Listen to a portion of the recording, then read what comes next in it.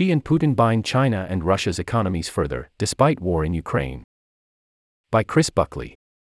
Moscow, President Vladimir V. Putin of Russia and China's top leader, Xi Jinping, declared an enduring economic partnership on Tuesday, promising to bring more Russian energy to China and more Chinese companies to Russia as the two leaders sought to insulate their countries from Western sanctions and other consequences of the war in Ukraine.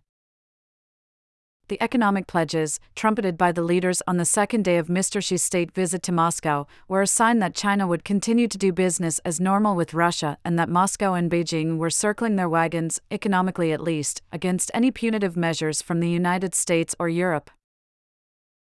As the two leaders met on Tuesday, Japan's Prime Minister, Fumio Kishida, visited Kyiv in a show of support that put the geopolitical fault lines created by Russia's invasion into even sharper relief.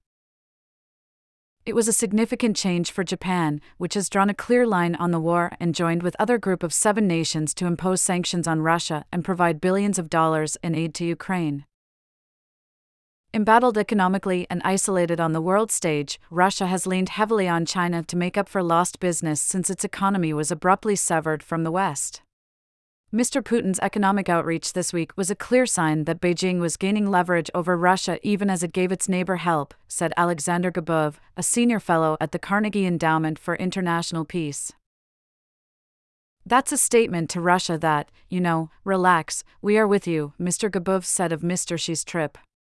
But it's also a statement to the West and to the global South that China is a country that will not be dictated to, that the Western attempts to say, Putin's a bad kid, don't touch him on the playground is not working with China. Though Ukraine's Western allies have warned that Beijing may provide Moscow with arms for its invasion, neither Mr. Putin nor Mr. Xi made any reference to military assistance, focusing instead on economic cooperation. The Chinese government had described Mr. Xi's trip as a peace mission, following Beijing's release last month of a broad framework for a political solution to the war. But the non-committal comments from the two leaders on Tuesday suggested that there had been no breakthrough. Mr. Xi finished his trip on Wednesday morning and headed back to China, state-run media reported. Instead, the joint statement issued by Mr. Xi and Mr. Putin suggested that Western powers were an obstacle to peace by forming security blocs. The state of the war. Xi's visit to Russia. President Vladimir Putin of Russia welcomed Xi Jinping, China's top leader, in Moscow during a state visit carefully choreographed to project unity. Xi, who has presented his trip as a peace mission, is the highest-profile world leader to visit Russia since the start of the war. Japan's Prime Minister in Ukraine. Fumio Kishida, who has been seeking a more active role for his country in international affairs, made an unannounced trip to meet with President Volodymyr Zelensky of Ukraine. A defiant Putin.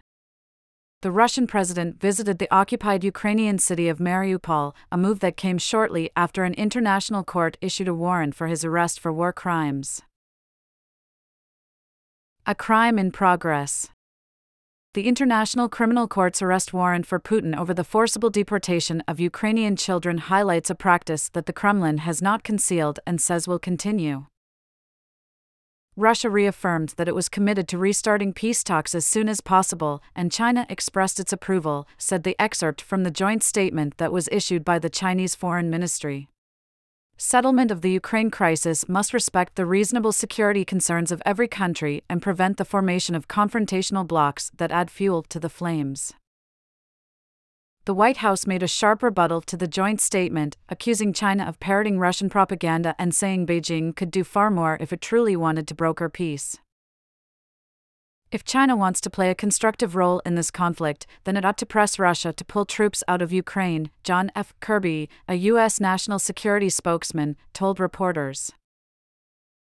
In contrast, American officials praised Japan's prime minister.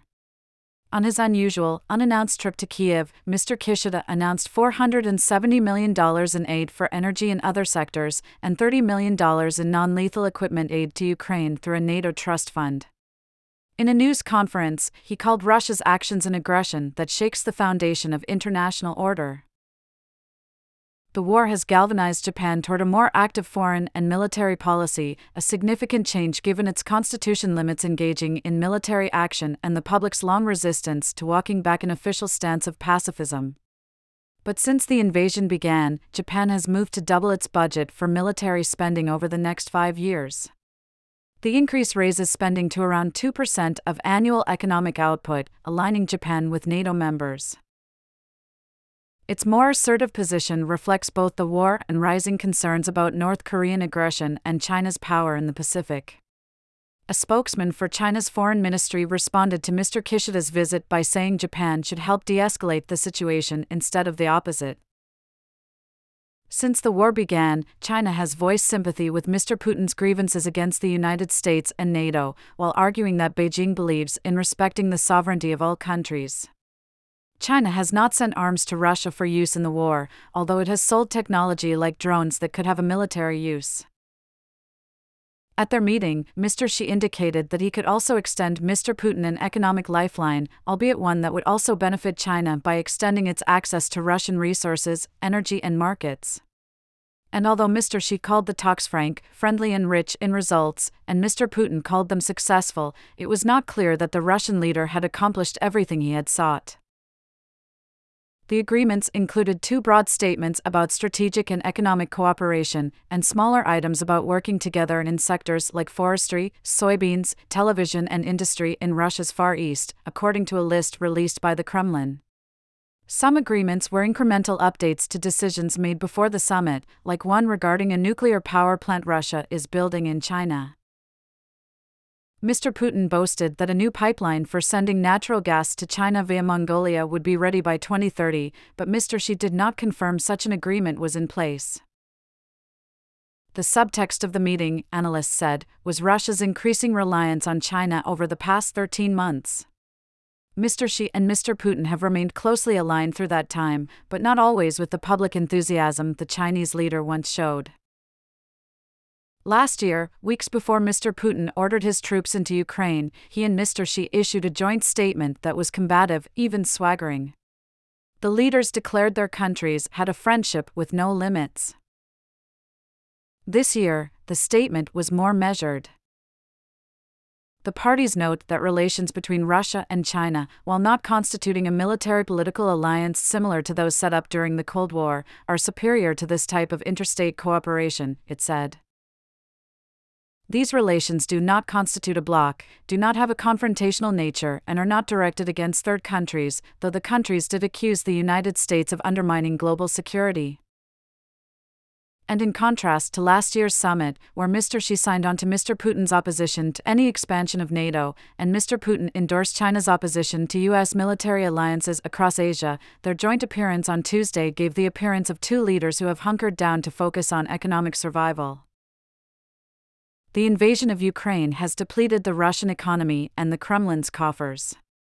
In China, Mr. Xi is focused on repairing the economy, worn down by 3 years of pandemic restrictions. And while Mr. Xi may be reluctant to sell military weapons to Russia and risk sanctions from the United States, he seemed willing to stand with Mr. Putin in other ways. Analysts say that Mr. Xi may not have an interest in ending the conflict in Ukraine, but China does want to ensure that Mr. Putin remains in power. China is agnostic about where the front lines in Ukraine are, said Mr. Gabov, the Carnegie Fellow. What they care about is that he doesn't lose this war to the degree that this regime collapses and a pro-Western government is installed in Russia. Mr. Gabov said that Russia and China's insistence that Ukraine was at the top of their joint agendas was a fig leaf for China's growing leverage in the Beijing-Moscow relationship. He added that Mr. Xi sought to telegraph China's growing influence to the White House. The optics of Russia as a junior partner, deeper in China's pocket, with no options other than China, is massively beneficial if China believes that it's in a long-term confrontation with the U.S., he said. The divisions between the United States and its allies and Russia and China opposite them only seemed more entrenched on Tuesday.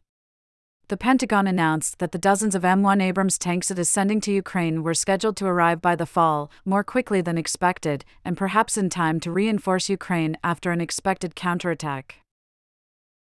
Valerie Hopkins reported from Moscow. and Chris Buckley from Taipei, Taiwan. Reporting was contributed by Ben Dooley, Hiroko Masuk and Hiroko Tabuchi from Tokyo, Anton Troyanovsky from Berlin, Ivan Nechepurenko from Tbilisi, Georgia, Victoria Kim from Seoul, Anushka Patil from New York, and John Ismay and Peter Baker from Washington.